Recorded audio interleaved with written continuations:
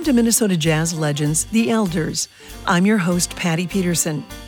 In Minnesota, we are very lucky to have many jazz musicians and singers who have performed for most of their lives and some right into their 80s. It's always amazing to hear their stories, and in this show, we will hear from several legends from previously recorded interviews and live concert performances. We will learn about their start in the jazz scene, their high points and challenges, and finally, their continued passion for this art form. Our musical guests are familiar to many, and we hope by the end of this broadcast, you will know them even better. I invite you to sit back and listen to our Minnesota jazz legends, George Avila's, Dean Brewington, Betty Palmer, Steve Blondes, Carrie Thomas, Bill Evans, and Charlie DeVore. The featured musicians for the Jazz Legends are backed by the house band, Phil Aaron on piano, Gary Rayner on bass, and Phil Hay on drums. This show is brought to you by the Minnesota Arts and Cultural Heritage Fund and KBEM. Our first Minnesota jazz legend is saxophonist Dean Brewington, who joined us for the live Jazz Legends concert at the Minnesota History Center. Dean grew up playing music in the Bronx, living near many jazz greats and receiving inspiration from them. During his life in Minnesota, he has led his own band called DBQ, or the Dean Brewington Quartet, and he's also been a print ad model, commercial actor, and even landed a role in a movie. Here's Dean Brewington. Welcome to the stage, Mr. Dean Brewington on sax, everybody.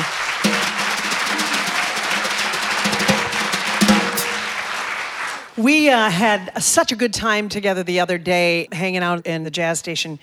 You're from the Bronx, and you got a love for music by listening to who? Well, ever hear of a saxophonist by the name of Louis Jordan and his Timpani 5? Yeah. That was fun. it. Yeah, it's had a special neighborhood that you grew up in. Very special. I consider myself very fortunate. I lived in the Bronx, and in the neighborhood that I lived in were jazz stalwarts like Elmo Hope, Thelonious Monk, Curly Russell. I can go on.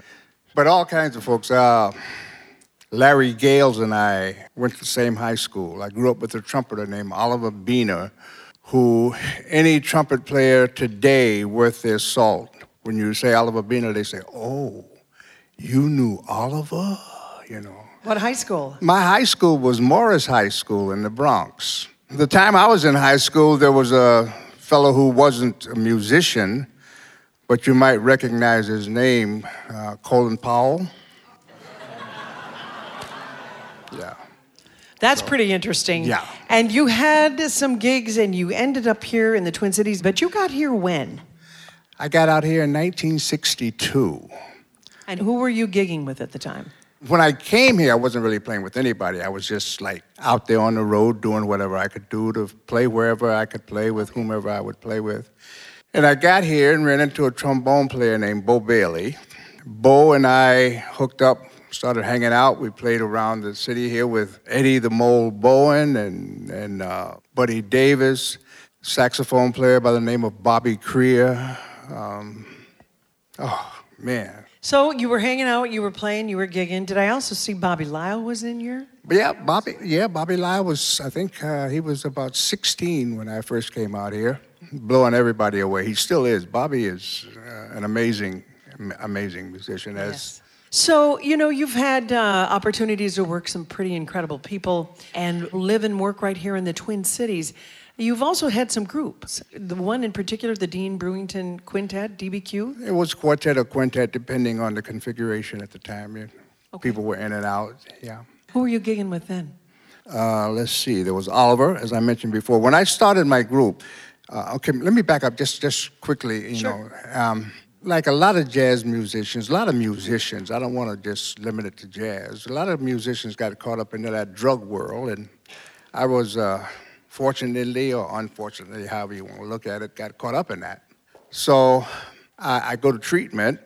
Fortunately, I was smart enough to hang on to some of the stuff they told me. So when I got out, people were saying, "Well, Dean, what are you going to do? Because, you're going to be playing in those clubs and everything, and the people are going to be smoking weed and bad. What are you going to do? How are you going to play? And one guy, attempting to be facetious, suggested, why don't you hire sober musicians? Do what? But I thought about it, and at a workshop, there was a guy that some of you may know named Gene Adams who came through here. Gene started doing workshops, and I was fortunate enough to hang out with Gene and be a part of those workshops. And one day a pianist came in from California by the name of Terry Hughes. And Terry was just getting into jazz. Prior to that, he was playing rock guitar and all that kind of stuff. But he studied and played piano, and he wanted to play jazz. He was sober. We got together, started a little group, and I had my daughter, Aisha Brewington, playing drums, who is still playing, by the way. She's living out in California now and doing pretty well. Had a bassist named Robin Desjardins, and Bill Grinke played bass, and Larry Sims. That was actually my first incarnation of the DBQ quartet. Would you do some playing for us today? I'd love to. Okay, ladies and gentlemen, Yeah. Dean Brewington. Thank you.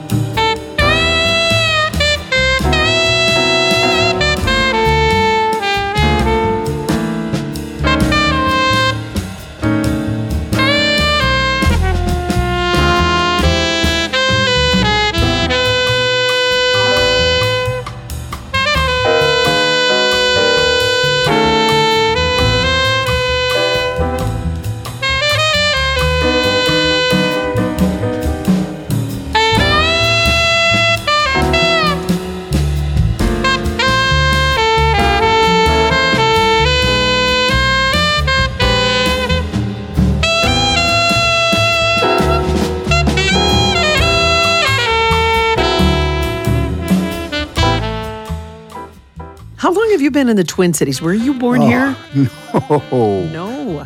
I grew up in the Bronx, and I said, to hell with it, I'm getting out of here, I'm going away. So I decided I'd take my horn, and my plan was to play, go as far as my money would take me, use my horn, make a little bit more, move a little further, and work my way to California that way.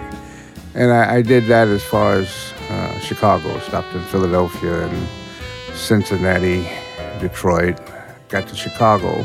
There was a guy that was going to Minnesota, and then I got here and met a woman and wound up playing at the old Blue Note. Can you remember where that was located? Yeah, it was on 11th and Lindale, right where the freeway is, right.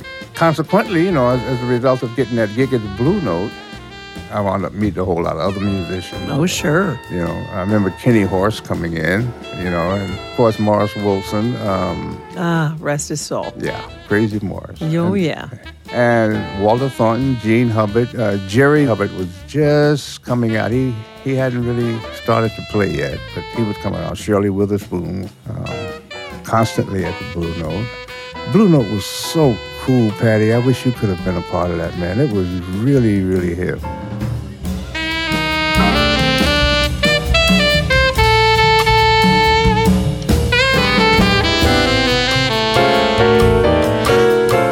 I didn't meet Jerry really until about 70. In between being here and then 70, I wound up going to the penitentiary for my drug involvement. Back at that time, that was the thing to do. You had to be like Bird if you wanted to play like Bird and all that kind of stuff. So I got involved in drugs, went to jail, got out of jail, went back to New York, missed Minnesota, jumped on the bus, and came back out here. So I've been here ever since 1970. I've only left for a few months doing some tours with the Buddy Holly story, and I didn't even know who Buddy Holly was. I said, who the hell is Buddy Holly? Yeah. Well, then I learned who he was and said, wow, this dude wasn't no joke. He, it was quite serious. The tour lasted 39 weeks. 39 weeks. 39 weeks. Man. Yeah. But the money was good. But I'm sure the artist inside of you was begging to come out and start. Yeah, I've got a chance to play a little bit. Okay, yeah. good. Especially when we'd go to some of the towns, if I'd go to different clubs and play around. And you guys must have become very close, 39 weeks of very traveling together like that. We got very tight. How fun. I'm still in touch with most of them.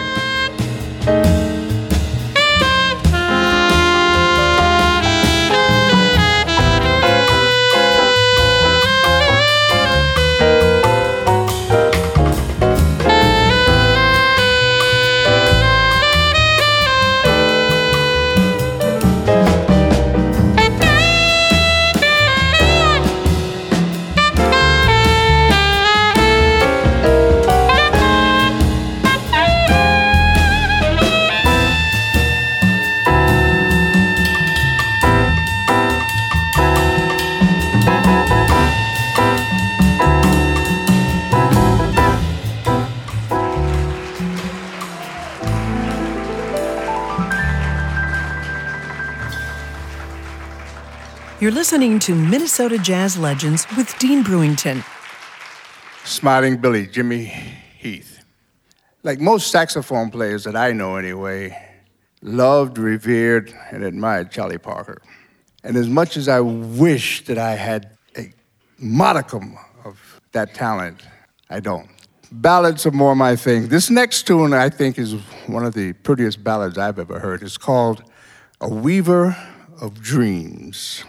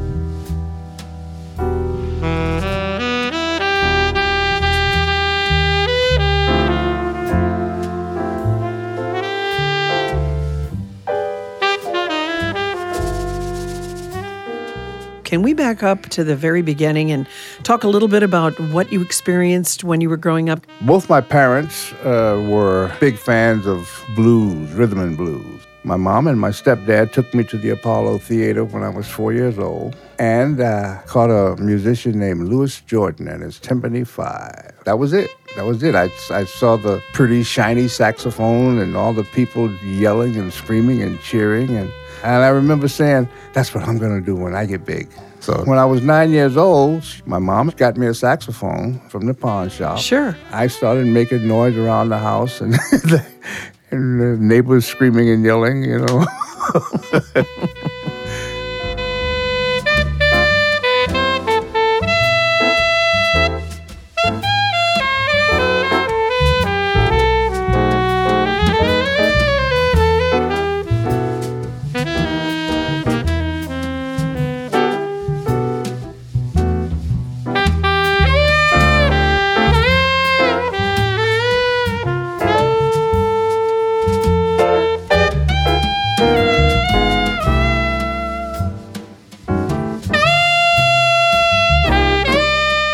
I started music lessons before junior high, but they didn't last very long because my mom couldn't afford it. I think they were only like 75 cents or something. But she only made $28 a week. So, I mean, you know, well. 75 cents was a lot. So that didn't last long. But in junior high is where I really got started.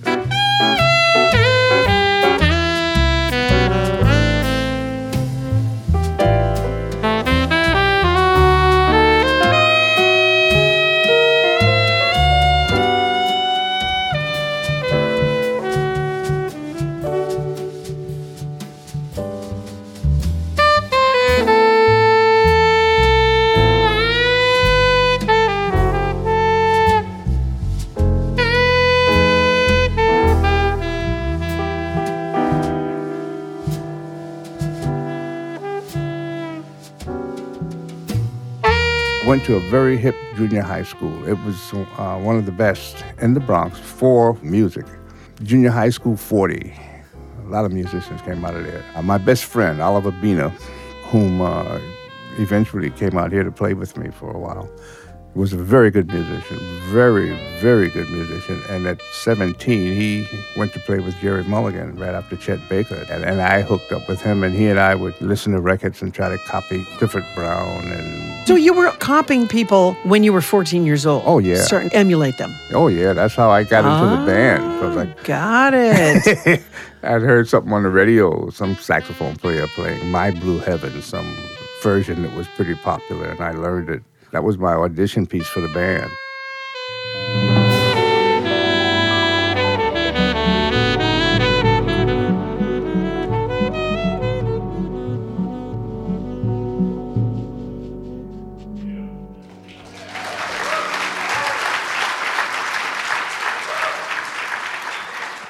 I want to touch on these other aspects of Dean Brewington.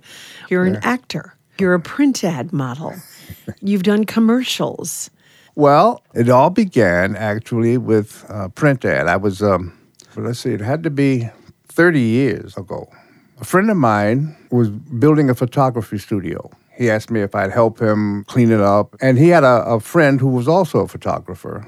The friend asked me if I'd pose for him, do some stills, and he'd pay me $75 a shot. I said, well, yeah, man, absolutely. I'm not going to turn that down. So I did a few, and then a couple of them that were picked up that went national, international. That's how I got involved in the modeling thing. Now, the film piece, now that came about. An agency had called me and said, Dean, I have a audition for Old Black Man in a movie. And I says, well, thanks, but I don't think I want to do it. She said, oh, okay. A couple of days later, same person gives me a call back and says, well, Dean, they saw your picture and they really would like to have you do the part. I mean, you look like the person they want, blah, blah, blah. Would you reconsider? And I said, well, Lynn, I'll think about it, but, it's not something I really want to do. Next day, she says, Dean, the audition is just a formality. They want you. I said, all right, well, at that, how you going to refuse? So it winds up, I'm doing this movie with Matt Dillon. And the name of it is? Factotum. Factotum. Factotum. Factotum. Oh, my gosh. You look a little down in the mouth. You all right? I lost a woman. Yeah, well, you'll have others. You lose them, too. Where do they go? Try this. Ain't no women on Skid Row. Thanks. They drink to forget their women. Yeah, they just drink. That was a scene from the movie featuring Dean Brewington and Matt Dillon called Factotum. And now back to the live concert with Dean Brewington. The last selection is an original composition. I've asked Patty to join us here, and it's a piece called Gethsemane.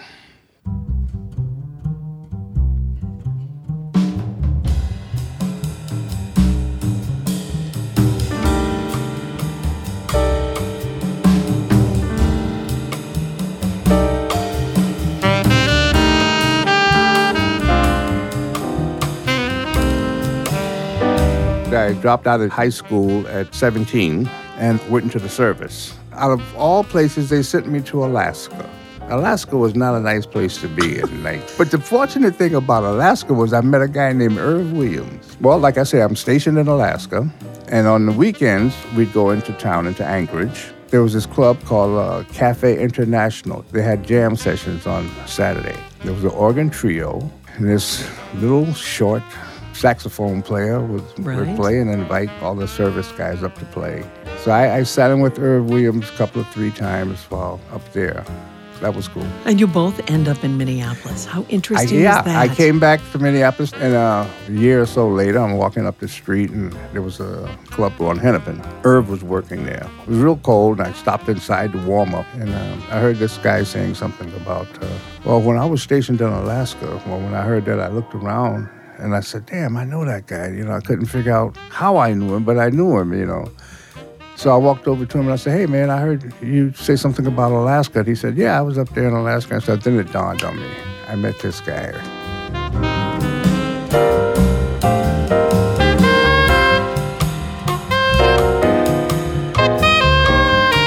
How welcoming was New York for you as a musician?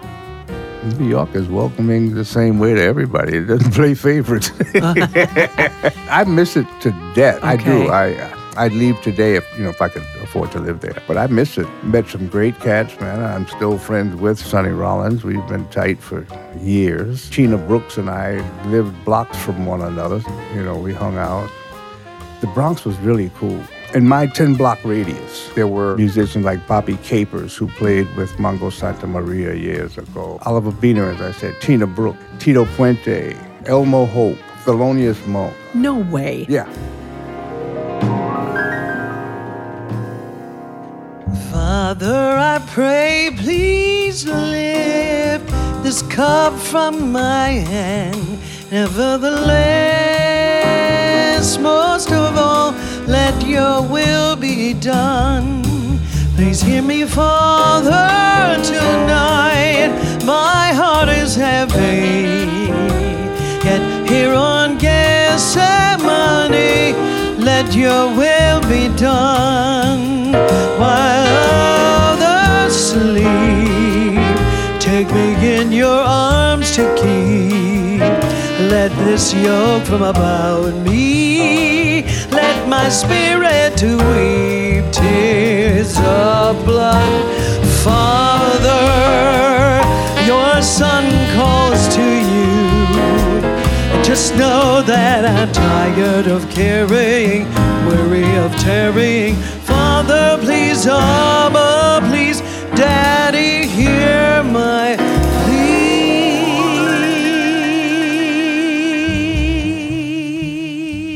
Ooh. Any words of advice? Words of advice. First off, don't do it if you ain't serious about it. And if you're passionate about it, don't let anything stop you.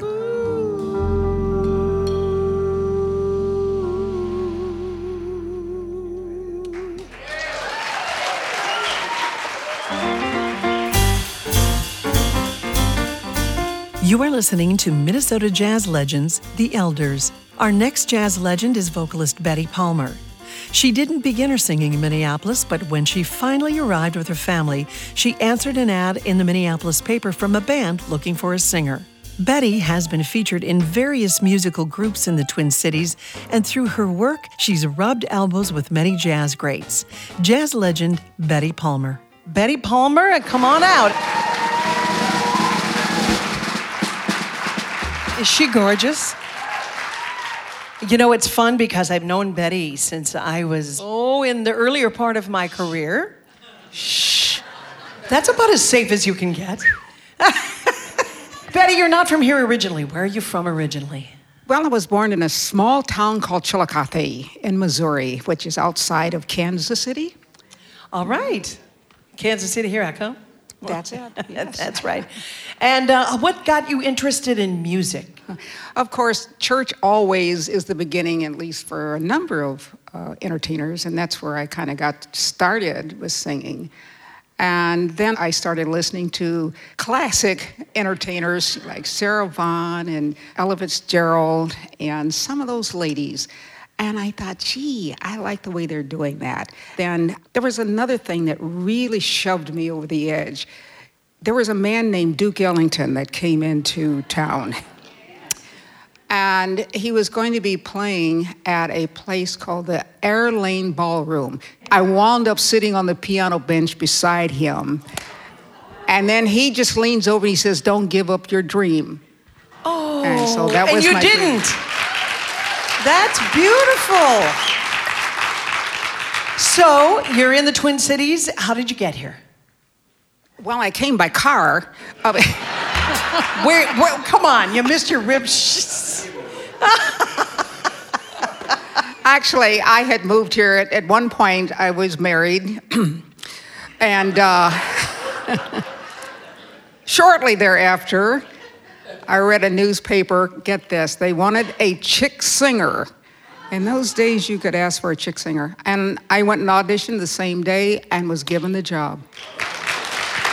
So Betty, you've been singing, you sang in a lot of pop bands, and you said you segued over into jazz because you loved it. It was kind of part of who you were. What's some of your favorite stuff to sing? Well, of course, it was the Paramounts. Betty Palmer and the Paramounts was the longest running group, and then from thereafter, I kind of went out of the public eye and just started doing private work. A long time ago, they had a Radisson South Mr. C's. And then, of course, we had the, it's now called Crooners, but before then, it was the Shorewood Inn. Yes. I would play there, sing there 3 months in a row. Wouldn't have to carry any equipment out or anything, yeah. That's pretty amazing. But I also know you hobnob with some pretty big celebrities, too. And you were just telling me some stories about being at the LA Jazz Festival in the Dakota and... Yeah, at the Dakota, when the Dakota was over in Bandana Square, was it called? Yes. Yeah. Russell Malone, an excellent guitar player, Benny Green on keys, and Ray Brown, God rest his soul, he was an excellent bass player. I just really admired those guys, and once again, they kind of were inspiring to keep me going and never give up.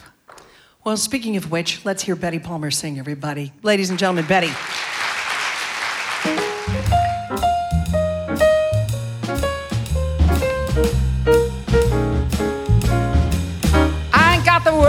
String, sitting on a rainbow, got the string around my finger.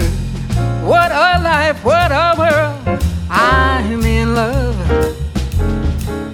I got a song that I sing, and I can make the rain go. All I do is move my finger. Lucky me, can you see? It's because I was in love. Life is a beautiful thing as long as I hold that string. I'd be a silly so-and-so if I should ever let go, but I'll never let it go. I got the world on a string and I'm sitting on a rainbow. String wrapped around my finger. What a life, what a world, you bet I'm in love. I got the world on a string and I'm sitting on a rainbow. Got the string around my finger. What a life, what a world, I'm in love, oh so in love, yeah. I got a song that I sing and I can make the rain go. All I do is pull my finger. Lucky me, can you see? I'm in love. Life is a beautiful thing as long as I hold that string. I'd be a silly so-and-so if I should ever let go, but I'll never let it go. I got the world on a string and I'm sitting on a rainbow. String wrapped around my finger. What a life, what a world, I'm in love, so in love. What a world, what a life, yeah. What a world, what a life. What a world, what a life.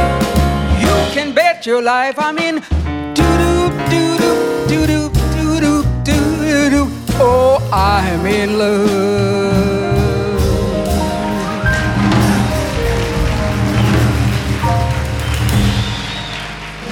You're listening to Minnesota Jazz Legends with Betty Palmer.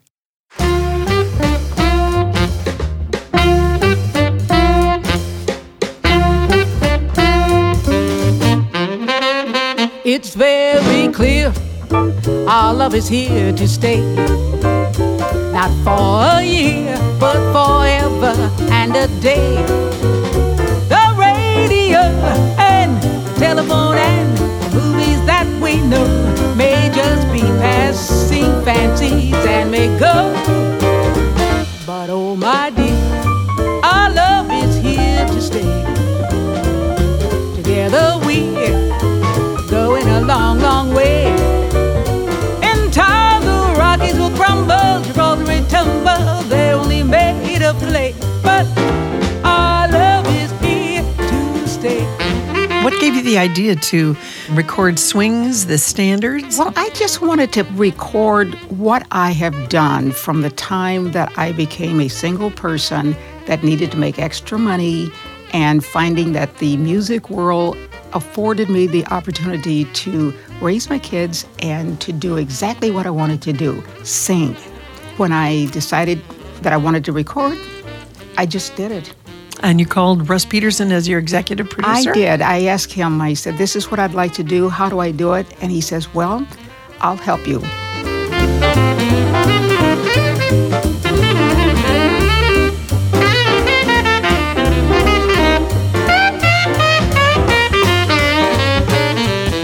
You ran into some mighty fine musicians here in the Twin Cities. I did. And I think the first one that I ran into that I just fell in love with his style, Ruben Ristrom. Ruben really inspired me to venture even further in my abilities to perform and invited me to come up and sing a song. I didn't know what I was going to do. Of course, he asked me what key, and of course, I looked at him and thought, oh, what's a key? He just kind of hit a note or two, and I would pop my eyes, and I'd think, that's the one.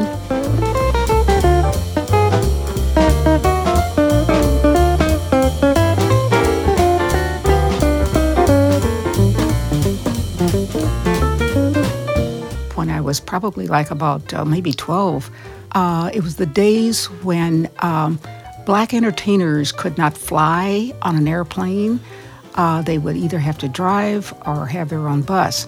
And of course, coming through my hometown was the great, great band leader, Duke Ellington. In those days, there was a club called the Airlane Ballroom. On Saturday night, he played for the white population. And then on Sunday night, he played for the Black population. And my dad had taken me and one of my sisters out to this Airlane Ballroom so that we could hear, because my father was a jazz lover. And as the night wore on, I got the opportunity to meet Duke Ellington, sit on the piano bench. That just kind of pushed me even more to do what I was interested in doing. The radio and the telephone and the movies that we know may just be passing fancy and we'll go. You're at the top of your game, Betty Palmer. What do you do to stay so on top of your game? I take each day at a time and say, what do I want to do? What has been good? What has been bad? How can I make it better? And I pursue my life in that vein. I feel like I'm in charge of me and I am responsible. So consequently, do all of those things that make you feel good, things that you know that you can be successful at, and don't give up. Just keep going. Now to take us back to where I'm from, Route 66. We're rolling now. I would say that this music thing is still going to be with me for the rest of my life. If you ever plan to motor west, take the highway. I say it's my way, and that's the best. Get your kicks on Route 66. And it winds from Chicago way out to L.A. More than 2,000 miles all along the way. Hey, get your kicks, I say, on Route 66. Now you just go through St. Louis, Joplin, Missouri, and Oklahoma City is mighty pretty. And you'll see Amarillo, Gallup, New Mexico, Flagstaff, Arizona, and don't forget Monona, Kingston, Boston, and San Bernardino. Once you get hip to that kindly tip, once you make that California trip, come on, I say, get your trips on Route 66. Hey, yeah!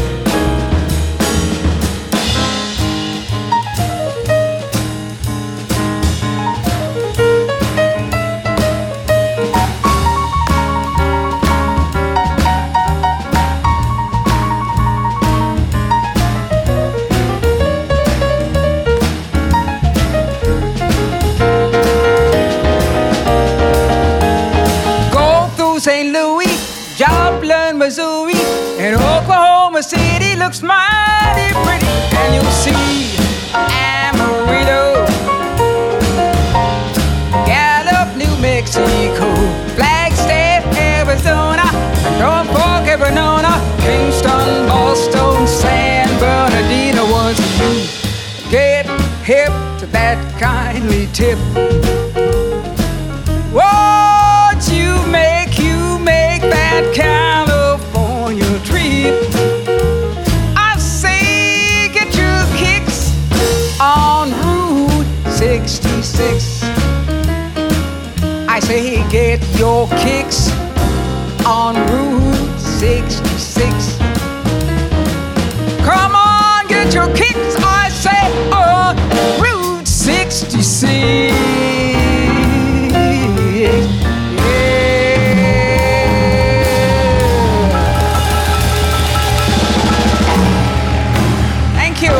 Thank you very much. You are listening to Minnesota jazz legends, the Elders. George Avalaz, our next Minnesota jazz legend, or Georgie as he was called growing up, was raised in St. Paul, Minnesota on the west side. He has traveled the world as one of the most celebrated Twin Cities drummers. Although he worked in the Minneapolis and St. Paul area, he was best known for his work with one of the jazz world's finest vocalists, Billy Eckstine, Minnesota's own jazz legend, drummer, and vocalist, George Avalaz. Please help me welcome to the stage Mr. George Avalaz. Thank you for doing this. Thank you, Patty. Yeah. I want the audience to get to know you. And you were born and raised in? St. Paul, on the west side. When you were growing up, did you have a lot of music in your life? Yes, I did. I started out by dancing the Mexican hat dance with my sister Chaya. And then from that, I started playing the saxophone. Well, actually, my uncle bought me a guitar, and that didn't suit me very well. So he bought me an alto saxophone. And I liked, but I ended up switching over to the drums, and that was my instrument for the rest of my life. And what age were you when you switched to the drums? I was probably about 16. So I know that you had some fun, some success working in the Twin Cities. Who were you working with at a young age? Okay, well, the first gig that I had, there was a theater in the west side called the New Ray Theater, and they brought in this Mexican movie star by the name of Tito Guidar. He showed me a few rhythms to play behind them, and got a nice write-up in the St. Paul Pioneer Press, and they had a picture of me and him together on the front page. And from then on, I started playing with the Rangel family, which is a very talented family that taught Juanita Moran, who was originally a Rangel, and she taught me how to do the Mexican hat dance with my sister. And then when I started playing the drums, we got a band together called Los Siete Notas, the 7 Notes, with Kiko, Rangel, and Ruben Trejo, who, by the way, ended up being a well-known artist. Some of his stuff is in the Smithsonian Institute. And then from there, Cornbread Harris came around, and actually I went through with playing with Augie Garcia and Dave Carr, who really elevated my playing, who I'm sure everybody knows about. Yeah. Yeah. But then you eventually moved to Chicago. How many years and who did you work with? I worked at the Key Club south of the border, and that's where I first played with Billy Eckstein, and that's when he told me that he wanted to use me, but he didn't know when. And I thought he was just being nice. And then I moved to Chicago, and he came in there at a place called the Trade Winds, and he said, come on, let's go. You were Billy Eckstein's drummer for how many years? Almost 10 years. Oh, my gosh. And you toured the world, right? Yes. Got to go to Japan, Hong Kong, Manila, Thailand, Formosa. And geez, I can't even remember a lot of the places that we've been to. And you hung out with a lot of cool cats. Yeah, I had a chance to record with Billy and when he was at Basin Street East in New York City with Quincy Jones. And Don Rickles was a comedian. And it was a great time, you know. I got a chance to play with a lot of different big bands with Billy. Count Basie and Duke Ellington and Maynard Ferguson. And right here in the Twin Cities. And also there was a lot of comedians that Billy was hiring at the time that weren't pretty well known. We did the Apollo Theater, and it was like Red Fox and Quincy Jones and Frida Payne. Richard Pryor was a comedian another year, and Nipsey Russell another year. And so I rubbed elbows with some really great talents. And then you came back here. I was actually working with Ruben Riston for a long time and a singer by the name of Shirley Forward. I worked with Ruben for quite a while. And then I formed my own band, Sue Drude and Paul Lockery and Dave Maslow.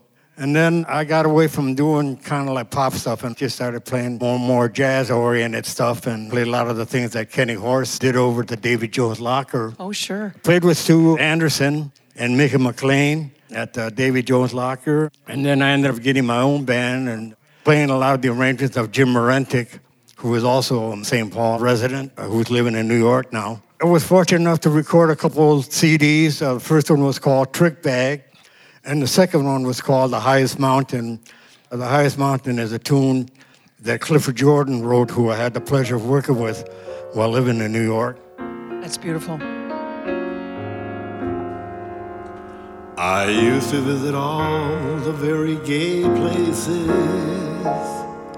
those come-with-me places, where one relaxes on the axis of the wheel of life. To get the feel of life from jazz and cocktails. The girls I knew had sad and sullen gray faces with distinct gay traces that used to be there. You could say where they've been washed away by too many through the days, 12 o'clock tales. Then you came along with your siren song to tempt me to madness. I thought for a while that your poignant smile was tinged with the sadness of a great love for me.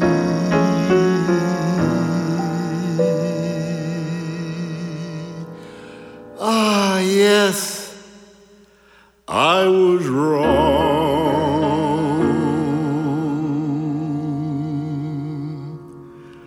Again, I was wrong.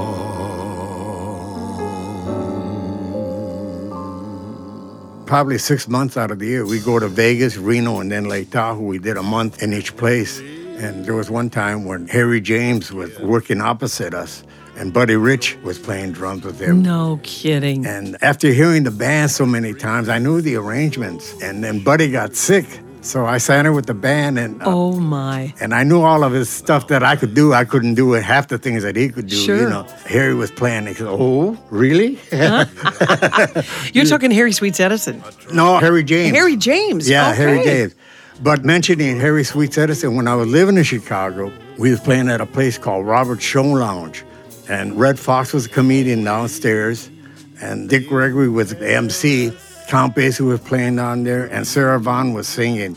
And then I was working upstairs with Sweets Edison and Jimmy Forrest, who's the guy that wrote Night Train. Wow.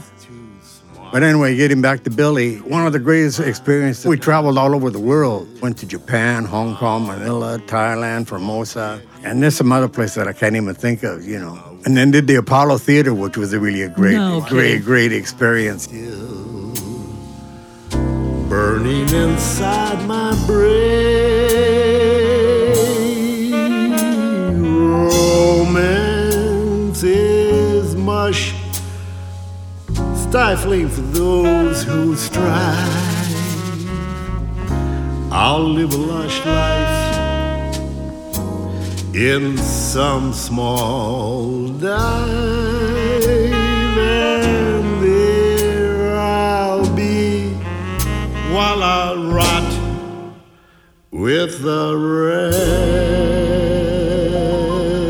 rest of those whose lives are lonely too.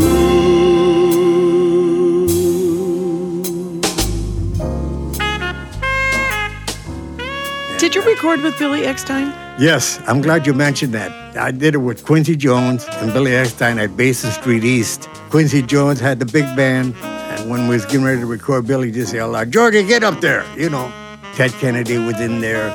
Diane Washington, she came in dragging her fur. She made an entrance like nobody would believe No it. way.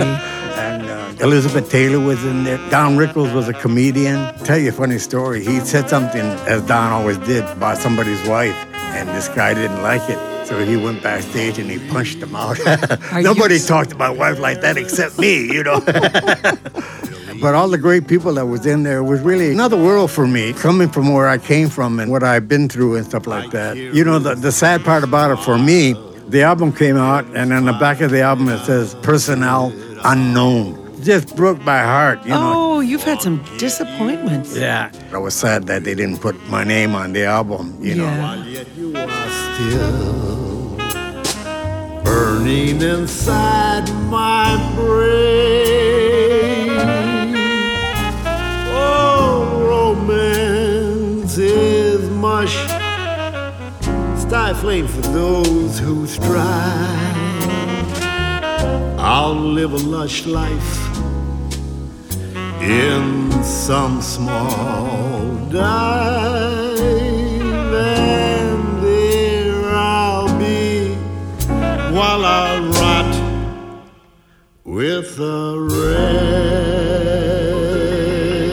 rest of those whose lives are lonely too.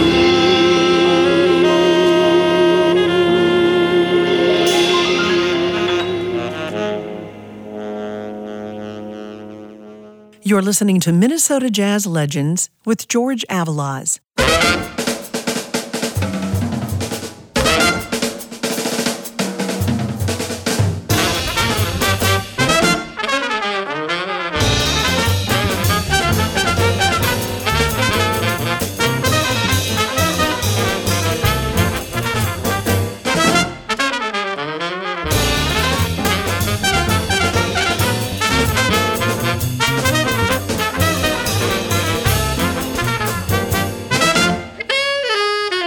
When I was coming up in the Twin Cities, I was playing with Dave Carpenter, with Bob Davis. Got lucky and started playing as a house drummer for some of the people that came in. I worked with Ernestine Anderson. I love her. And this is a long, long time ago.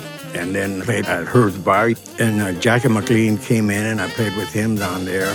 And then Red Garland came in. It was kind of funny. He didn't like his drummer, and he didn't have any drums, so I let him use my drums. And then one night I came in, and he said, "Let Georgie play," you know. And I played, and everybody knew Red Garland stuff, Billy Boy and all that stuff. Oh, sure. To make a long story short, he liked the way I played, and he wanted me to go with him. As fate will have it, the drummer that he originally hired ended up showing up the last day. It broke my heart, and it probably would have changed my life even more.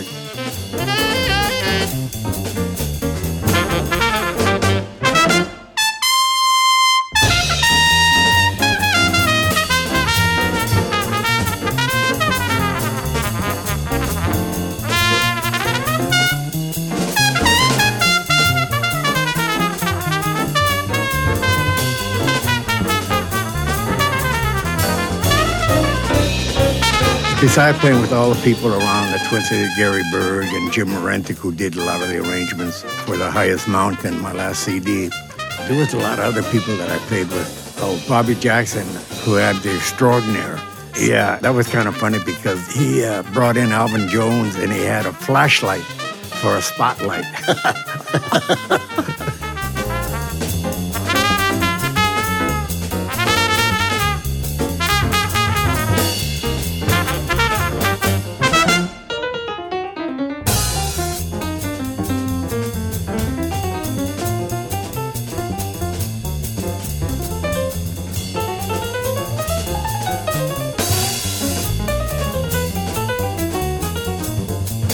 And then I worked on Irv Williams when he was a lot younger. And then I came around again, and he's a little bit older, and so was I, and also with Percy Hughes out at the Point.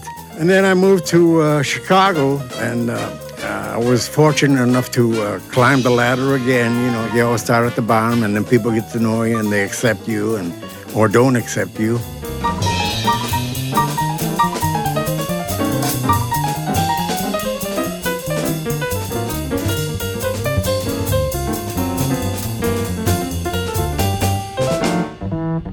And I got to play with Andrew Hill, who was actually the one that sent for me. And then I got to play with Johnny Hartman and James Spaulding and all the better people in Chicago. And then working with Billy, I did concerts with Count Basie and Duke Ellington and Maynard Ferguson and Quincy Jones, and besides meeting all the guys in the band and all that stuff, which was great, and playing with them afterwards, you know, like at sessions. When you say sessions, you're talking like after-hour sessions? After-hour session, right. And there was Eddie Lockjaw Davis, and Sonny Payne was playing with Count Basie at the time, and Paul Gonzalez was playing with Duke Ellington, and Cat Anderson, and all them. Boy, you can just pull up the images when you're talking about it, can't you? Yeah, yeah. I can see it on your face. Yeah.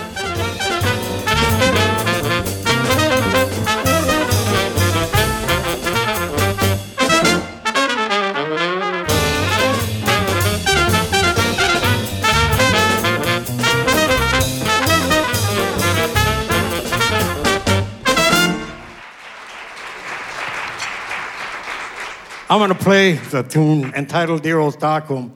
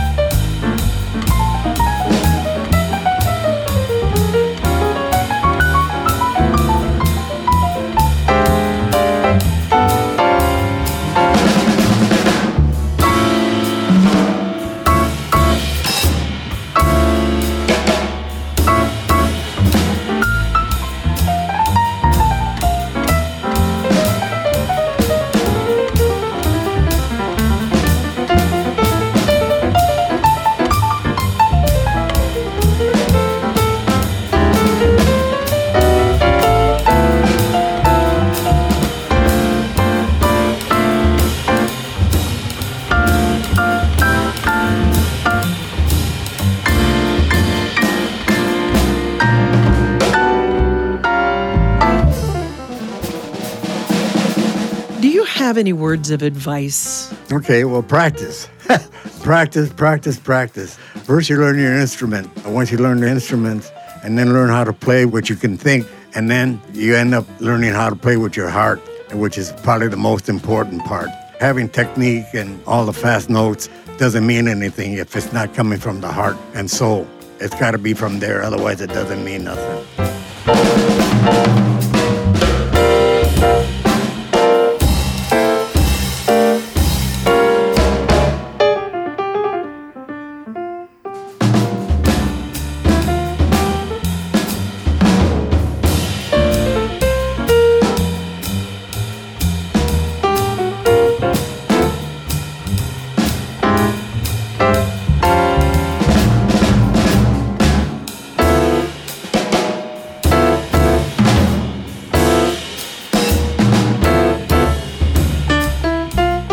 Can you think of one highlight in your career when you do an overview? Well, one of the great moments was playing our music with Billy Eckstine and Count Basie, and it was like playing on a cloud. I mean, the band played itself, and I couldn't believe that I'm sitting up there with Count Basie and Billy Eckstine. It was just like a dream come true. I was very fortunate to cross paths with a lot of the great people. I look back on it, and I'm actually surprised at myself.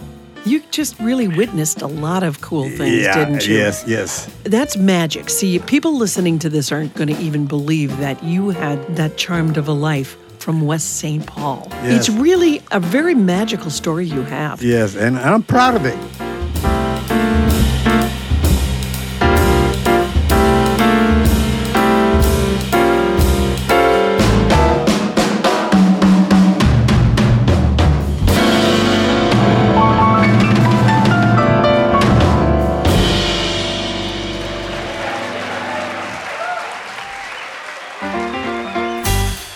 You've been listening to the Minnesota Jazz Legends, The Elders, hosted and produced by Patty Peterson.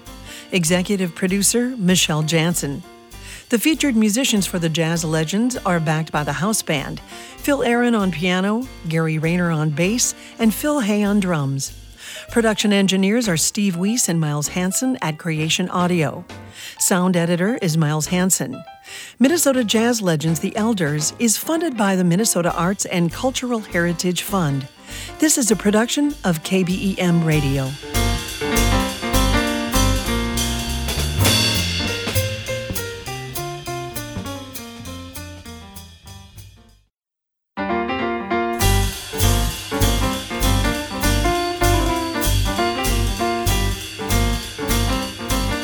Welcome to Minnesota Jazz Legends, The Elders. I'm your host, Patty Peterson. In Minnesota, we are very lucky to have many jazz musicians and singers who have performed for most of their lives and some right into their 80s. It's always amazing to hear their stories, and in this show, we will hear from several legends from previously recorded interviews and live concert performances. We will learn about their start in the jazz scene, their high points and challenges, and finally, their continued passion for this art form. Our musical guests are familiar to many, and we hope by the end of this broadcast, you will know them even better.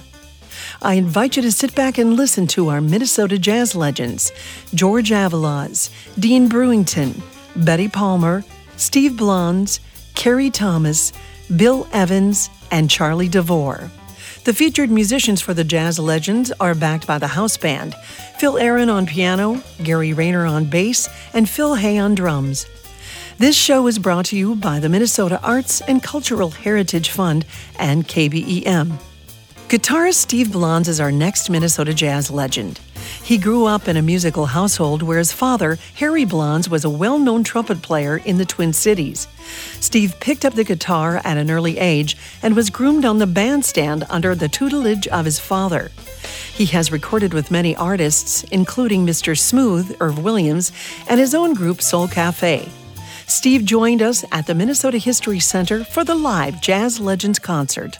Steve Blondes, everybody.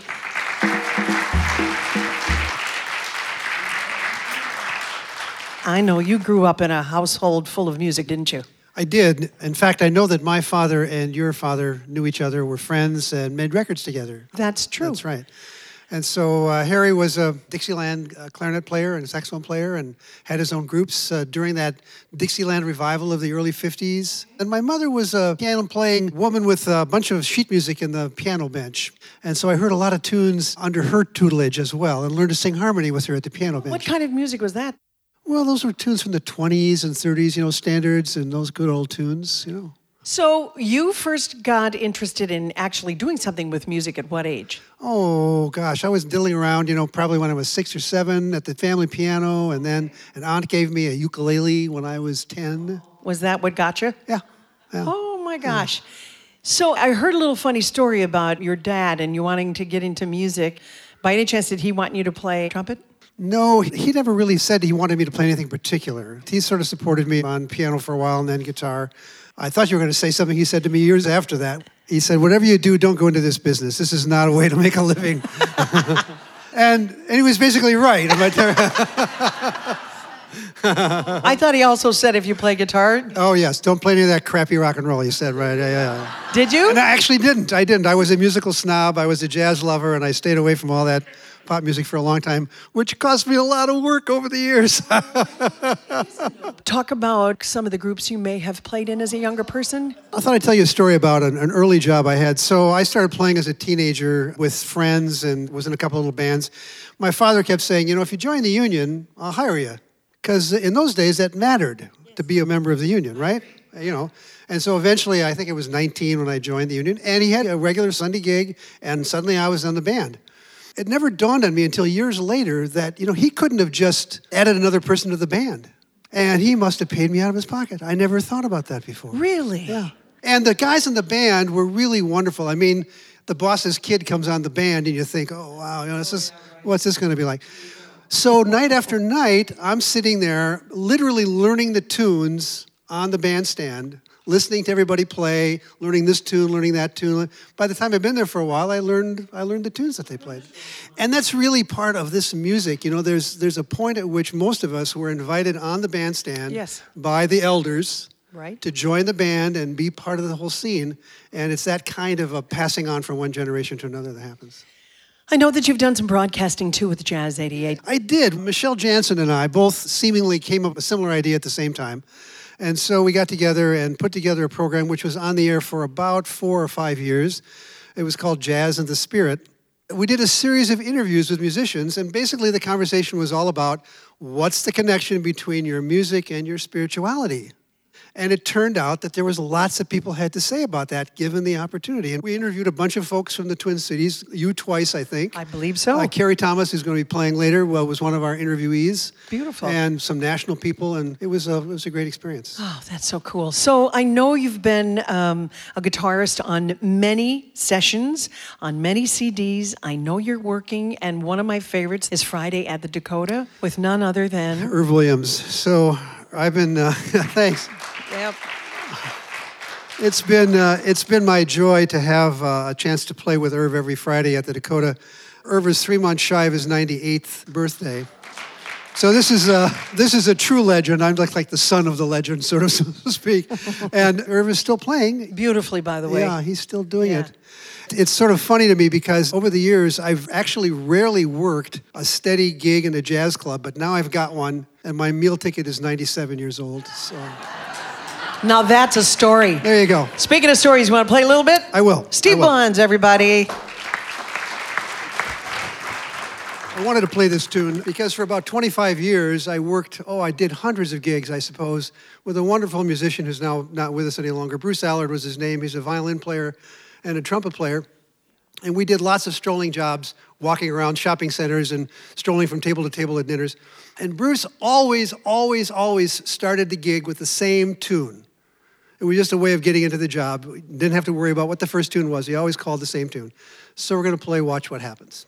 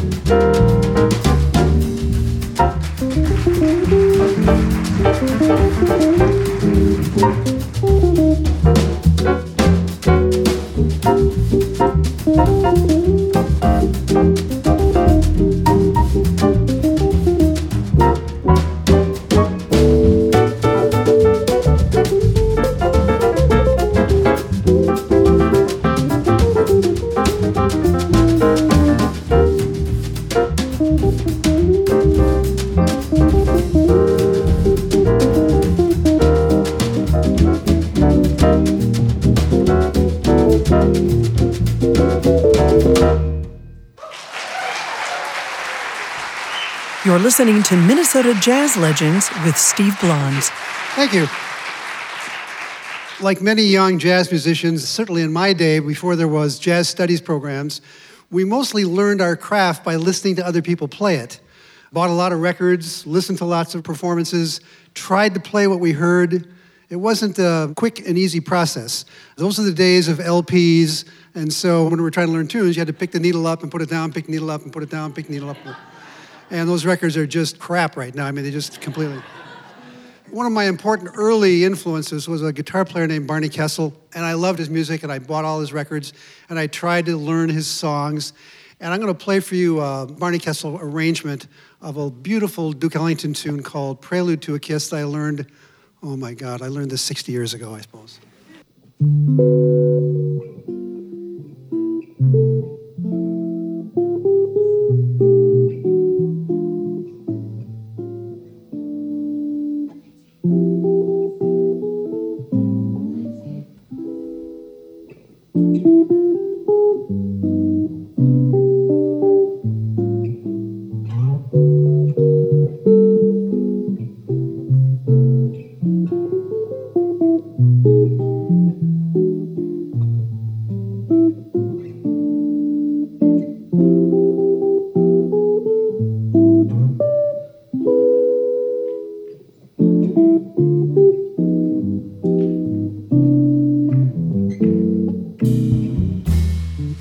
Part of the crucible out of which I grew in this family, besides there being this music stuff, there was this religious stuff as well. So I had two religious strands in my family. I had this Jewish father and a Catholic mother. And in my family, the way that played out was my mother was the more religious person, but was committed to raising her three sons as Jews. So I had this interesting Jewish experience without a Jewish mother, which is really an important piece to have if you're going to be culturally Jewish. And religion just became a thing. I was aware of the differences and the questions about, well, does it matter? And is one right and one wrong and all that kind of stuff. Eventually, I met and married my first wife, who grew up in the Methodist church. I started going to church with her. We were married in that church. I eventually was baptized in that church. The following year, in 1966, we had this musical event that happened where Paul Horn was a alto saxophone post-bebop player. He had made a recording of something called Suite on the Mass Text. It wasn't exactly a jazz mass. Lalo Schifrin, a movie composer, TV composer, had decided to use the mass as an inspiration to write an extended piece, even though it was just a composition for him. It won the Grammy as the best jazz recording in 1965. It was the first time I'd really heard the way that jazz could be part of this religious experience.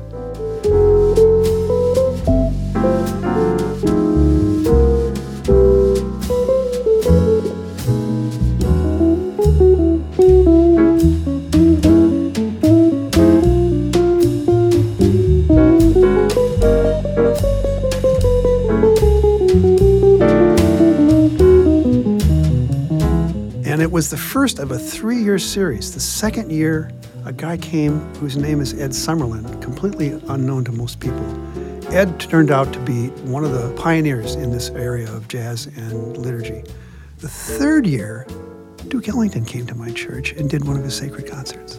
What church are we talking about? This is Hennepin Avenue United Methodist Church. So 1968, Ellington's been doing these things for about a little over 2 years.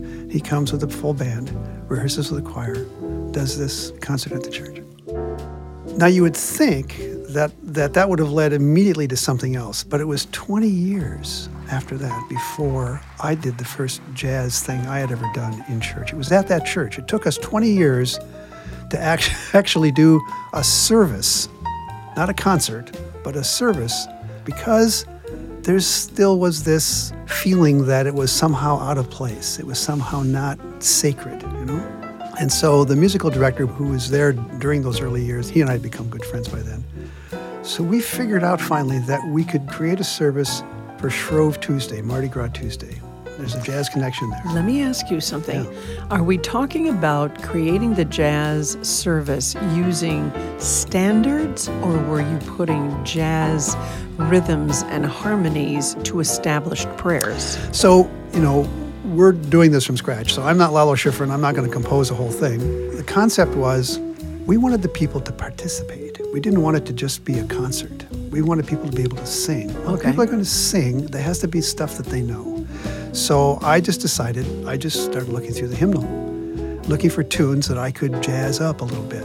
I did compose a psalm refrain, so we had one little original piece in there. So this was, the Tuesday night before Ash Wednesday. I mean, that's where it is in the church calendar, right? And we did it first in 1988. We did it again in 1989. We did it again in 1990. And each year, it got bigger and bigger.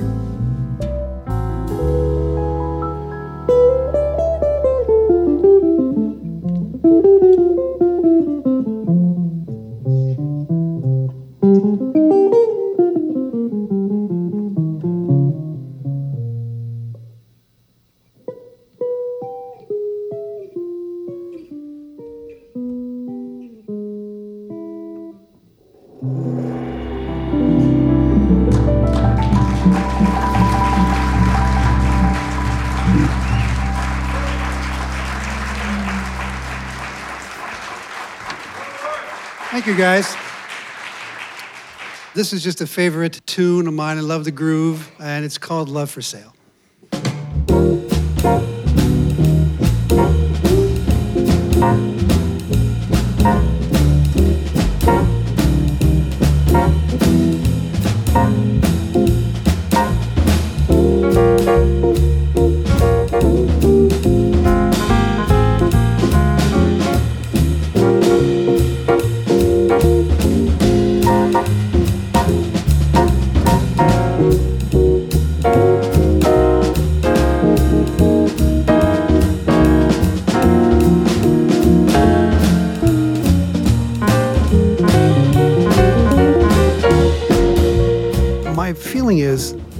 My belief is that we use the word inspiration, to talk about making art. Where does the art come from?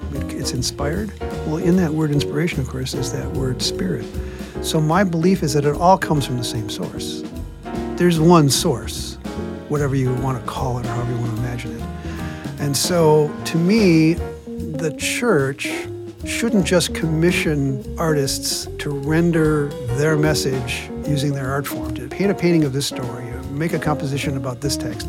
The church should invite artists to come and simply present their art, because the art itself is a revelation of spirit. That's my belief.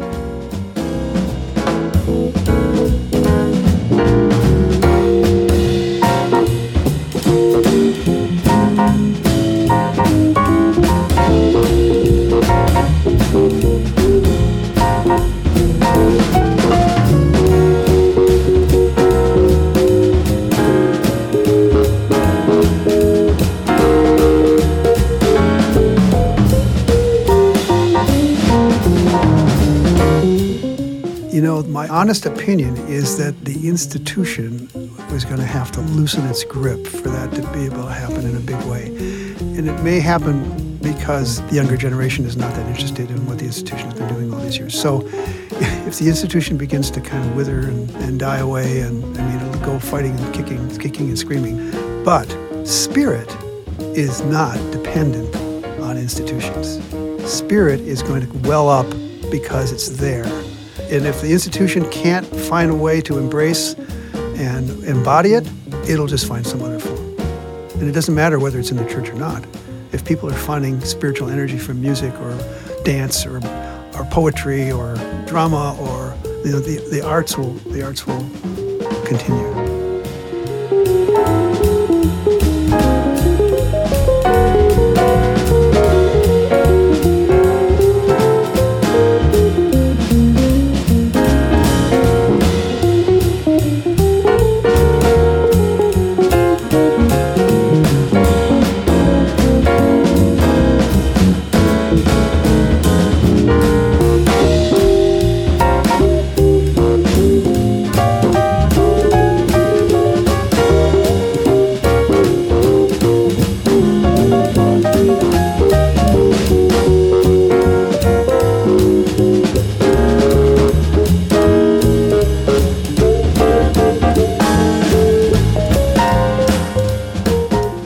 like during the 90s now.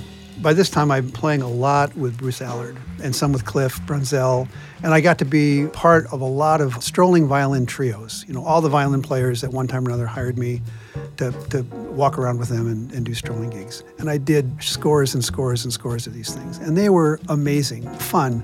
Time went by fast because you were taking requests. You never knew what the next table was going to ask you for. So the game is, you go to the table, you say, what can we play for you? And then they would mention a tune, and hopefully you could play it. So this one time we were playing, I remember this very clear, it was me and Bruce and Gordie Johnson. We were standing at this table at the Wayzata Country Club, and this guy asked for a tune, and he prefaces it by saying, I've been asking people to play this tune for 30 years and nobody knows it. So Bruce says, well, can you sing any of it? Can you hum any of it? So the guy actually did. He sort of sang or hummed. Bruce leaned in, and he got some stem of melody from this.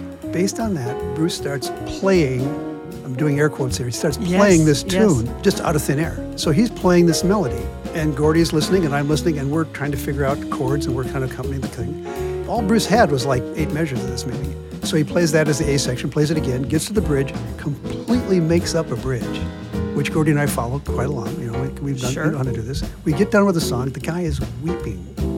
He is so moved that someone has actually been able to play this song of his that no one had been able to play for him. Oh my gosh. And I thought, now that's amazing. That we could actually do that in a convincing way. It was jazz in the broadest sense because we were improvising out of whole cloth this song that none of us knew.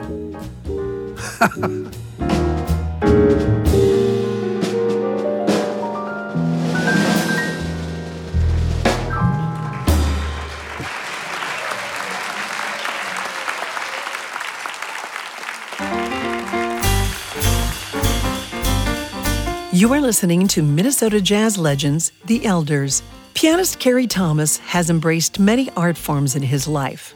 Although piano is his primary instrument, he has written close vocal harmonies, he's an artist, a poet, and has even authored a book. He embraces all that he sees and experiences and puts it into these art forms. He sees his mission as one of helping to make our planet better by continuing to create. Minnesota jazz legend, Carey Thomas. And the more I got to know him, the more I fell in love with this man. He's inspirational, he's spiritual. Hello, Carey Thomas. Oh, you're making me tickle. Yeah? You are very inspirational. When I asked you, okay, what gave you your start in music? What was the first thing you did? Tell them what you told me. Pittsburgh, Pennsylvania, Wiley Avenue, and it was an extended neighborhood environment, but it was full of a lot of people that saw each other all during the breathing day and night of our community. And it was just lovely. It was lovely. There was always somebody there to help you out or point you on the right way. And that informed you as to how to do the same thing, or at least to continue to work on it. And you came to the Twin Cities when? In 1972. And who were you playing with back then? Let's see, when I came here, I ran into Jimmy Wallace and Gene Adams and Sam Favors. So not only have you done music, but you've done art? Yeah, I've always loved color and writing and making food, cooking. And haven't you had something like 37 residencies? Yeah. That's just beautiful. You're going to play some original pieces for us today. Yes. And the first piece? The first piece is Steps. And it's dedicated to my mentor in faith, a gentleman named Daisaku Ikeda. I'm a Buddhist, STI, Soka Gakkai, and he is like our mentor. And you're bringing a friend up to the stage, too. Oh, yes. That friend is Mr. Donald Washington.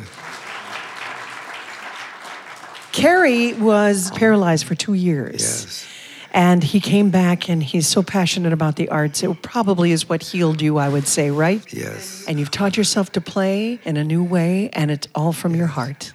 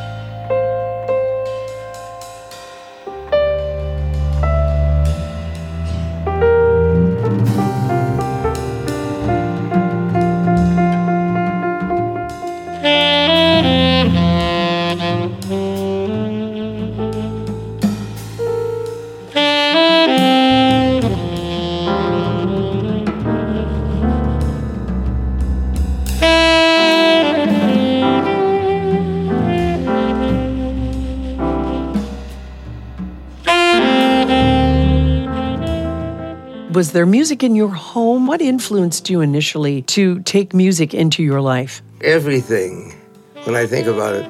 The walk from home to school, I'd hear this mixture of voices in the morning, the old horseshoes clicking on the cobblestone streets as the huckster wagons would move through Wiley Avenue, saying, "Get your oranges, get your fresh bananas." It would wake me up.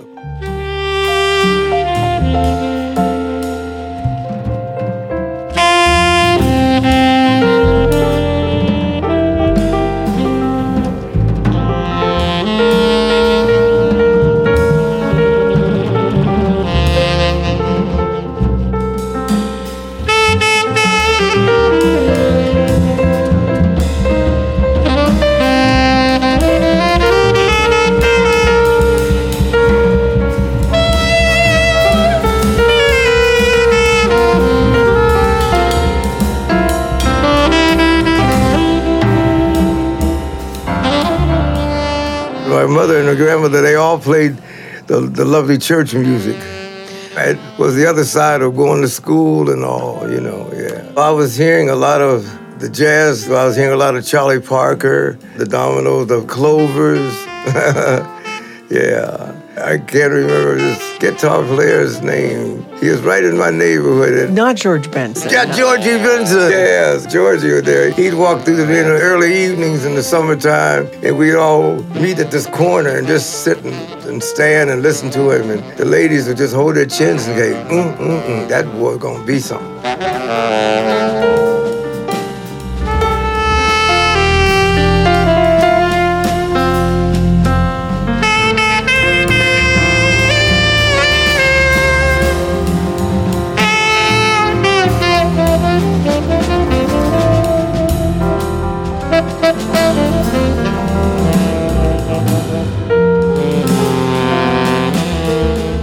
The men of the neighborhood would get together a lot of times on Sundays and just discuss the situation of the neighborhood. What's going on? So there'd be these meetings, and I would be kind of the entertainment side. I would just start playing the piano, rambling. So you were writing way back when you were a kid. Well, I thought it was just creating the things that came out. Improvising, sure. When did you say, hey, I want to do more of this? I love music. When did that occur for you? I felt it always was interesting to me because I felt the same way about painting, drawing, and I felt the same way about poetry and a lot of different other art forms. And I just thought, well, they're just things I like. I never thought of, I'm going to concentrate on that and I'm going to be the greatest blank, blank, blank there ever was, They were just like that to me. They were like breathing.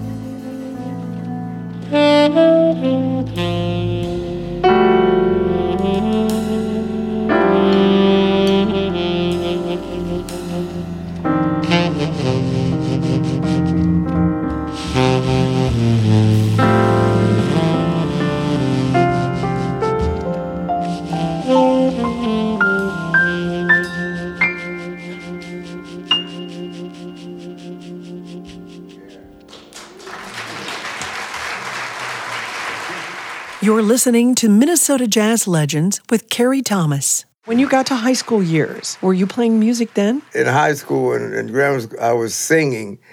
I would do rock groups. Wow. Did you think that would be your direction in life? Again, it was something that came through me.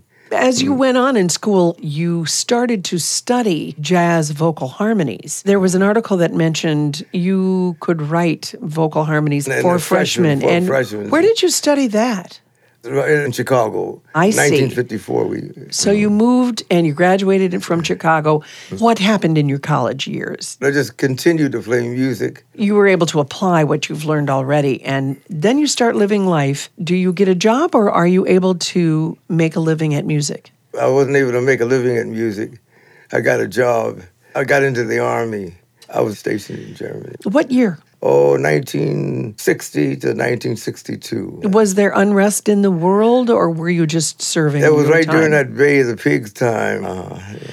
Anything happened during that time that was influential to you? Every day. I was able to go to different countries, the Netherlands, and...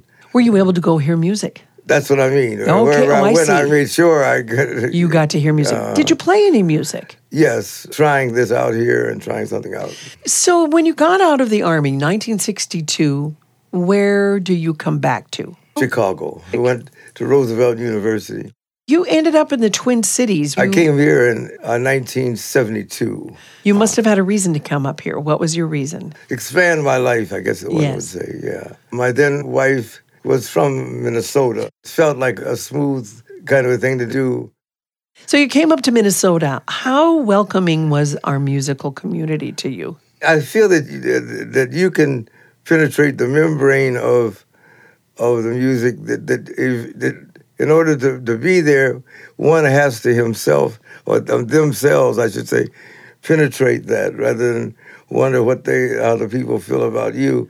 You have to do that. Right. And so they were pretty welcoming. How did you approach the music scene? I would not wait for it to come to me. I would go to it. And if I liked what I heard, they would be the ones who would draw me to them. Did you have a career in music here in the Twin Cities? I worked at the Metropolitan Cultural Arts Center, and I used to work there with the kids, the Willard School kids. I also hear you're a poet. How did you get into that? Sitting around and looking at things around me. I always want to engage the things around me, even if they aren't breathing in and breathing out, you know. You know, I also read that you're very spiritual. You feel like there's a lot of spirit in all of the things that you do. The vernacular about who Carrie Thomas is one who brings spirit into everything he's touching. Oh, so there you go. Because sometimes I'm thankful, so blessed.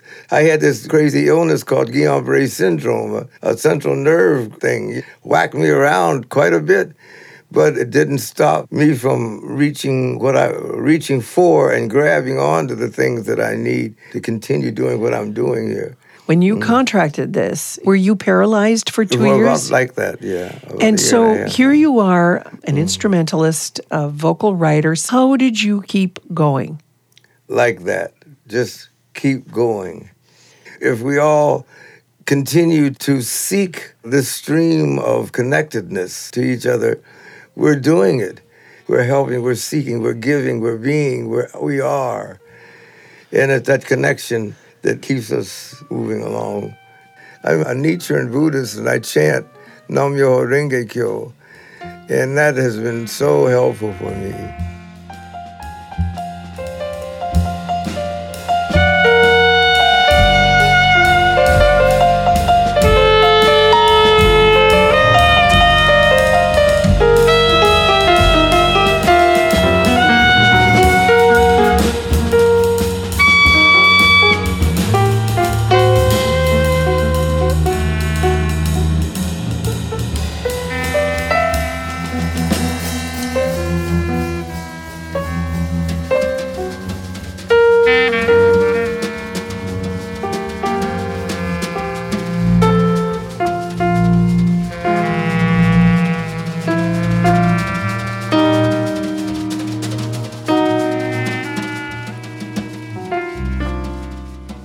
Are you still writing music? Yes, I am. It's always going on. I feel that this is part of my destiny, that I'm an art person, and I write and play and, all of this stuff. That's what I do. I feel that I'm to do this, to help make this thing a little better, making this shiny orb called Earth, a little better. Tell us how Guillain-Barré affected you. How are you today? Oh, boy, that's hard to explain. I have some physical handicaps, like my fingers. I can't play the scales with the celerity that I used to. But my writing has continued to expand, and I'd like to hope my perception and connection to those around me in the world has expanded. So I just wanted people who are listening to this interview to know that there was some things that occurred with this disease that you had to work through, and you still work through, but you've improvised, you still play piano. You have had to improvise your hands in order to get the melody out that you hear inside of you, right? And I think it's inspirational is my word for you.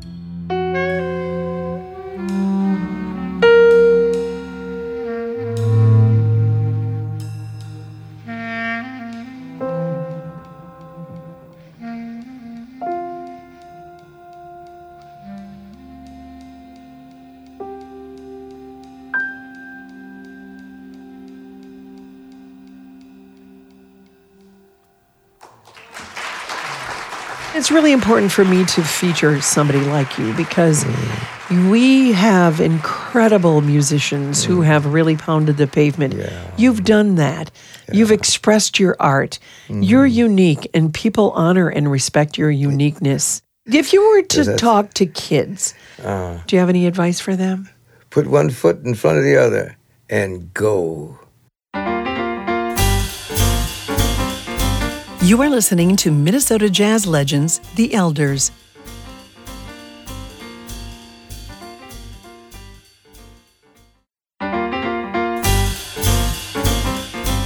Bill Evans and Charlie DeVore are two of the leading Dixieland authorities in Minnesota.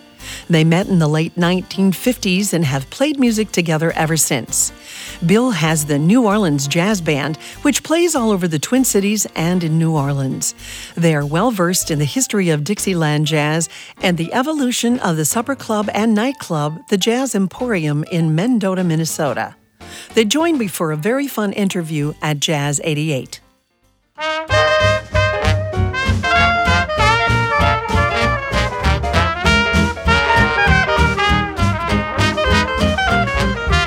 Time for another very fun interview for the Minnesota Jazz Legends. And this time I've invited in a couple of guys who are going to talk to me and actually teach me about a style of music that I've heard of, I've listened to, but I really don't know much about the history here in our state of Minnesota. Charlie DeVore is in studio as well as Bill Evans. Guys, thank you so much for being here. Happy to be anywhere at this stage in my life. Bill, I'll start with you. You have been in town playing. You play what instrument for starters? Well, the trombone and the string bass primarily. You've been playing this style of music your whole life, or how did you get started in it? Well, in grade school, I started on the piano, and then I started listening to traditional jazz. I knew it only as Dixieland at that time, and later I learned to know the difference between Dixieland and New Orleans style and various other styles of traditional jazz. So then I started playing the trombone, and eventually I ran into members of the Hall Brothers Jazz Band in the late 50s and picked up a string bass and started playing with the band. They needed a bass player, so that's kind of how I got started. And Charlie, what about you?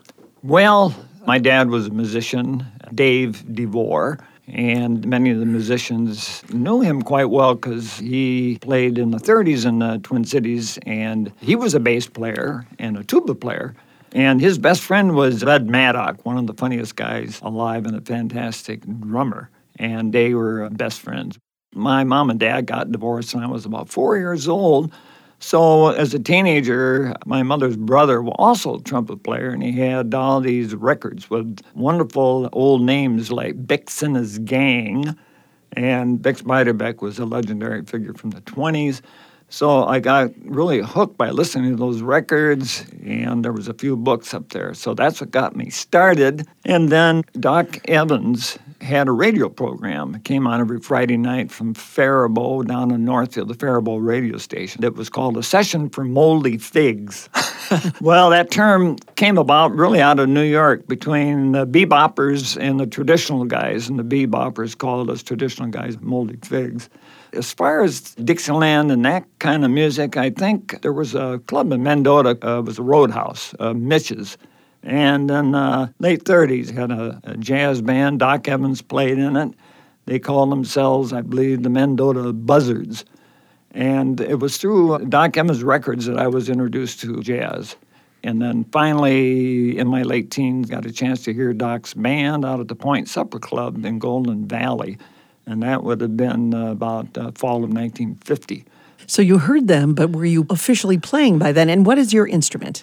My instrument has been the cornet. And I was inspired by the records of Bix Beiderbecke, and then I found out about some of the other pioneers of jazz through my uncle's book collection. King Oliver, young Louis Armstrong, they all played cornet, so I said, well, that sounds like a pretty good deal. Unfortunately, my mother had a bad experience being married and being a musician. I was really discouraged from getting involved at all.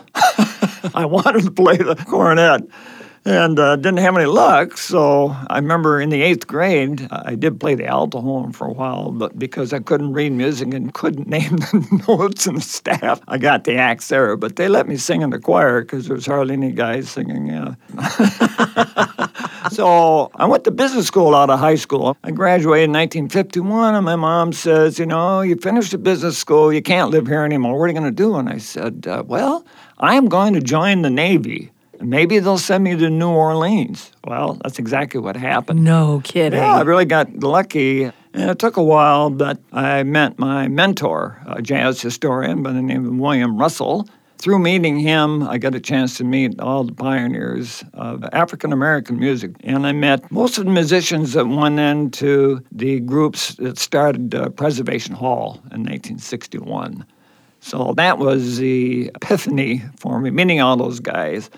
And Bill Russell had me get in touch with a teacher over in Algiers on the other side of New Orleans.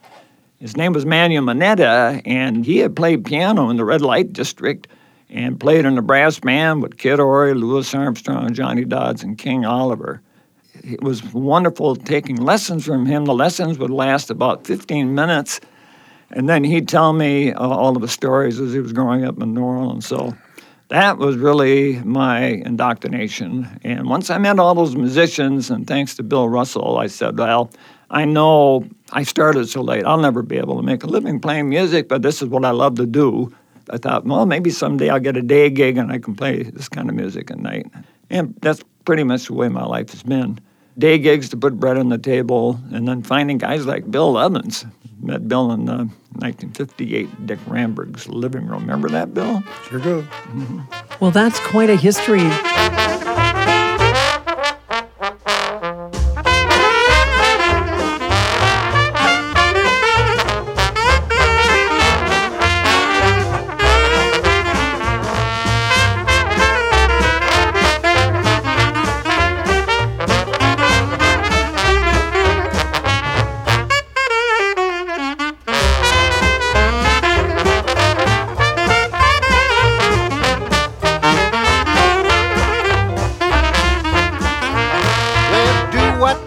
Say. Why don't you? Well, do what Ori say. Why don't you? Do what Ori say. Why don't you? If you don't like now the way I do, well, what did Ori say? What did he say? What did Ori say? What did he say? He say, if you don't like now the way I do, just be no harm.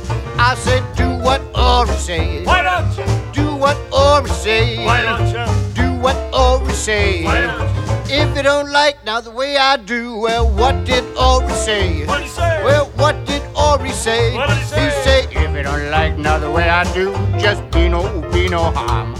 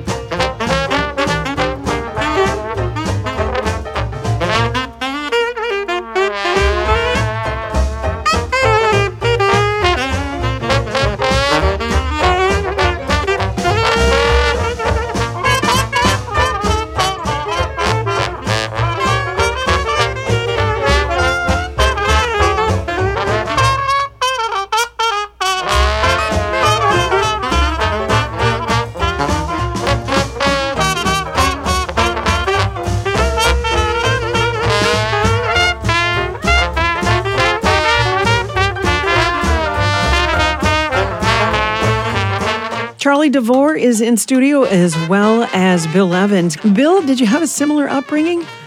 Well, I started on piano during grade school, and I had a couple of friends, and we'd hang around our living rooms and play the piano and just learn stuff. And then we ran into a couple of guys about 1956, 57, Dick Ramberg, and about three other guys, George Metcalf, who died when he was 19 years old, unfortunately. He was an excellent musician. We had a band. We decided to call ourselves the Mississippi Counts. And Dick Ramberg was in that band. And then, as Charlie mentioned, we ran into him over at Dick Ramberg's house. And he was looking for some musicians to hook up with. And one thing led to another. And Charlie actually was playing a little bass fiddle back then, if I remember. Yeah, Bill always described that as a vile experience. Where were you working? Oh, just parties. But there was one club we actually did play at, the Black Cat Saloon, which is no longer there, 98th and Cedar. Anyhow, we ran into Stan and Russ Hall. Charlie knew them through Jim McDonald, who had a record store in South Minneapolis. Called it Dixieland Record Heaven. Yes, wonderful person. He was kind of a catalyst. He would bring different musicians together that had similar likes. Then, the Hall Brothers Band was starting up, and I was playing trombone in this previous band, and then they said, well, why don't you learn to play the string bass? I said, okay, sure. So it was all on-the-job training kind of stuff. So you guys have quite a connection, and you finally circled around and started working together. Now, I want some clarification. In Mendota, that was really quite a mecca for more New Orleans jazz or Dixieland. There was Mitch's, and I was told that the Freeway took that club away. That's right. But then there was an Emporium of Jazz in Mendota as well as New Orleans. That was our place, yeah. We collectively purchased the old Bow and Arrow and fixed it up and ran it as the Emporium of Jazz for a couple of decades. That building had been called the Bow and Arrow, but before then, Doc Evans had opened up that spot and called it the Rampart Street Club. And that was in July of 58. And that ran to 1961. And then our drummer, Doggy Berg, every time we played different jobs, he'd always introduce wherever we were playing as the Emporium of Jazz and so forth and so on. So that's how we got the name. Charlie DeVore and Bill Emmons are my in-studio guests. We're talking about their experience here in our Twin Cities and what their life was like as musicians. How many nights a week did they have music? Well, when we first opened in 66, we were really ambitious. We started playing on Wednesday night, Wednesday through Sunday. And then suddenly we realized that on Wednesday, Thursdays, the band would outnumber the audience. At that point, we had a 6-piece band. So we finally switched to just playing Fridays and Saturdays. And then a few years later, thanks to Dave Odell, we expanded the property so that we could have a restaurant. That's how the Mariner Restaurant. It was originally the Hot Fish Shop. They had come up from Winona. And once that happened, we had a Sunday brunch with a little trio wandering around entertaining people at their tables. That's kind of what it was, Fridays, Saturdays, and then the Sunday brunch. Well, that was really a privilege. Were you also doing other styles of music? Oh, yeah, we played in other groups. And then, of course, later, Butch Thompson joined the band after he got out of the Army. And then Prairie Home Companion Show started in the late 70s. Red Maddock on drums and myself on bass, we became part of the Butch Thompson Trio, and that lasted for about 6 years on the show. So that was a lot of fun. Then we traveled around the country quite a bit. So in the late 80s, I wasn't playing regularly with the Hall Brothers Band because I was traveling with Butch. And I left the trio, and we had a little band going called the Godfrey Daniel Jazz Band, an old W.C. Fields term. So Dave Braun played with us, and Dave Faison on string bass, and so we worked that band for a while, and we put playing at Fabulous Ferns on Selby and Western in the very early 90s, and then we went to Chang O'Hara's with that band. At that time, we were calling it the Bill Evans New Orleans Jazz Band. Went to Chang O'Hara's and lasted for 9 years. You are listening to Minnesota jazz legends, the Elders. I wanted to ask you the difference between New Orleans jazz and Dixieland. Well, the term Dixieland came from the first band to record jazz, and that was the original Dixieland Jazz Band in 1917. So that term kind of stuck with bands that had the same setup. It was a 5-piece band with clarinet, trombone, cornet, drums, and piano sometimes. So that's kind of where the term Dixieland came from. My friend Bill Russell took me to hear the George Lewis Band. I had some of their records, and that was a 7-piece African-American band. And I got a chance to hear them live playing in a couple of places in the French Quarter. And thanks to Bill, I got a chance to meet the musicians. And then there was wonderful brass bands playing in the streets of New Orleans, and they were all African-American too. So that was my real introduction to a different way of playing early jazz. The thing that appealed to me was this wonderful New Orleans rhythm and beat, and I heard it with those bands, and I didn't hear it with some of the white Dixieland bands. So I always made a distinction between playing early jazz that way, as opposed to the white Dixieland bands. The Dixieland bands are very, very good in harmony, in that the African-American bands concentrated more on the sound they were getting on their instruments, and particularly the rhythm. So it was the difference in the rhythm. If you closed your eyes, could you tell the difference? Oh, yeah. Let me add something. When I met Charlie, he brought some records over to Dick Ramberg's house to show us what kind of music that he liked, and this was foreign to me at the time, the early New Orleans style. I considered primitive because they weren't necessarily in tune all the time and playing a lot of wrong chords, and it really hurts my ear. And I said, "Gee, Charlie, this is really good stuff. This is really nice." And then it finally dawned on me what was happening. Each one of those musicians was using their instrument as a rhythm instrument, and they had a totally different perspective from that point on. So I gained a totally different appreciation for that kind of music based on the honesty of it. Frills, nothing, just good, hard-driving music, wonderful stuff. We wanted to bring up all those New Orleans musicians to play. A lot of them had already been playing down at Preservation Hall. So our very first guest, it was in April of 1966, was George Lewis himself on the clarinet and Kid Thomas's trombone player, Lewis Nelson. And from that point on, we brought up 258 musicians playing essentially traditional jazz, not all New Orleans. Some of it was more New York style. And then there were individual bands, too. That New Orleans style of playing was not that popular in the United States, but it certainly was in Europe and Japan. Interesting. Yeah, there was a Japanese band from Osaka, Japan. They were touring America, and they were called the New Orleans Rascals. They loved the George Lewis sound, so they had put together a band that sounded exactly like George Lewis, and they played at our club in July of '66.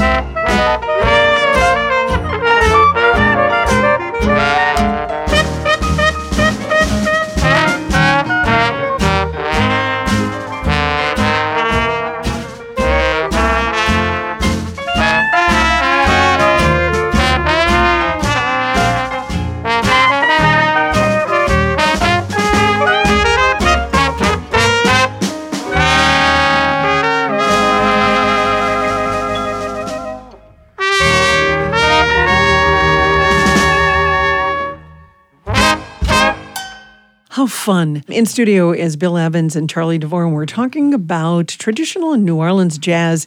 So, Bill, musically, what was a high point for you? Well, I'll tell you, whenever I'm talking to another musician that plays a string bass, I have to tell them this story because this really knocks me out. One time, Butch Thompson and Hal Smith and I were playing a concert at the Detroit Music Hall, and whenever possible, we would borrow or rent a bass. Well, we rented a bass, and it was a 7/8 size bass. Cost us $75 to rent. And this bass was built in 1802. And everything was magic. Everything I touched, it just came out perfect. And I found out that this particular bass was the property of the Count Basie Band from 1947 till 1954. And wow, what an instrument that was. So that was one of my high points. I bet. Yeah. And Charlie, what about you? Oh, the highlight for me was, of course, hearing all the musicians down in New Orleans. I was obsessed. Well, thank you so much for being a part of this. Well, Patty, thank you. Patty, thank you very much. Thank you very much. Yeah. You're very welcome.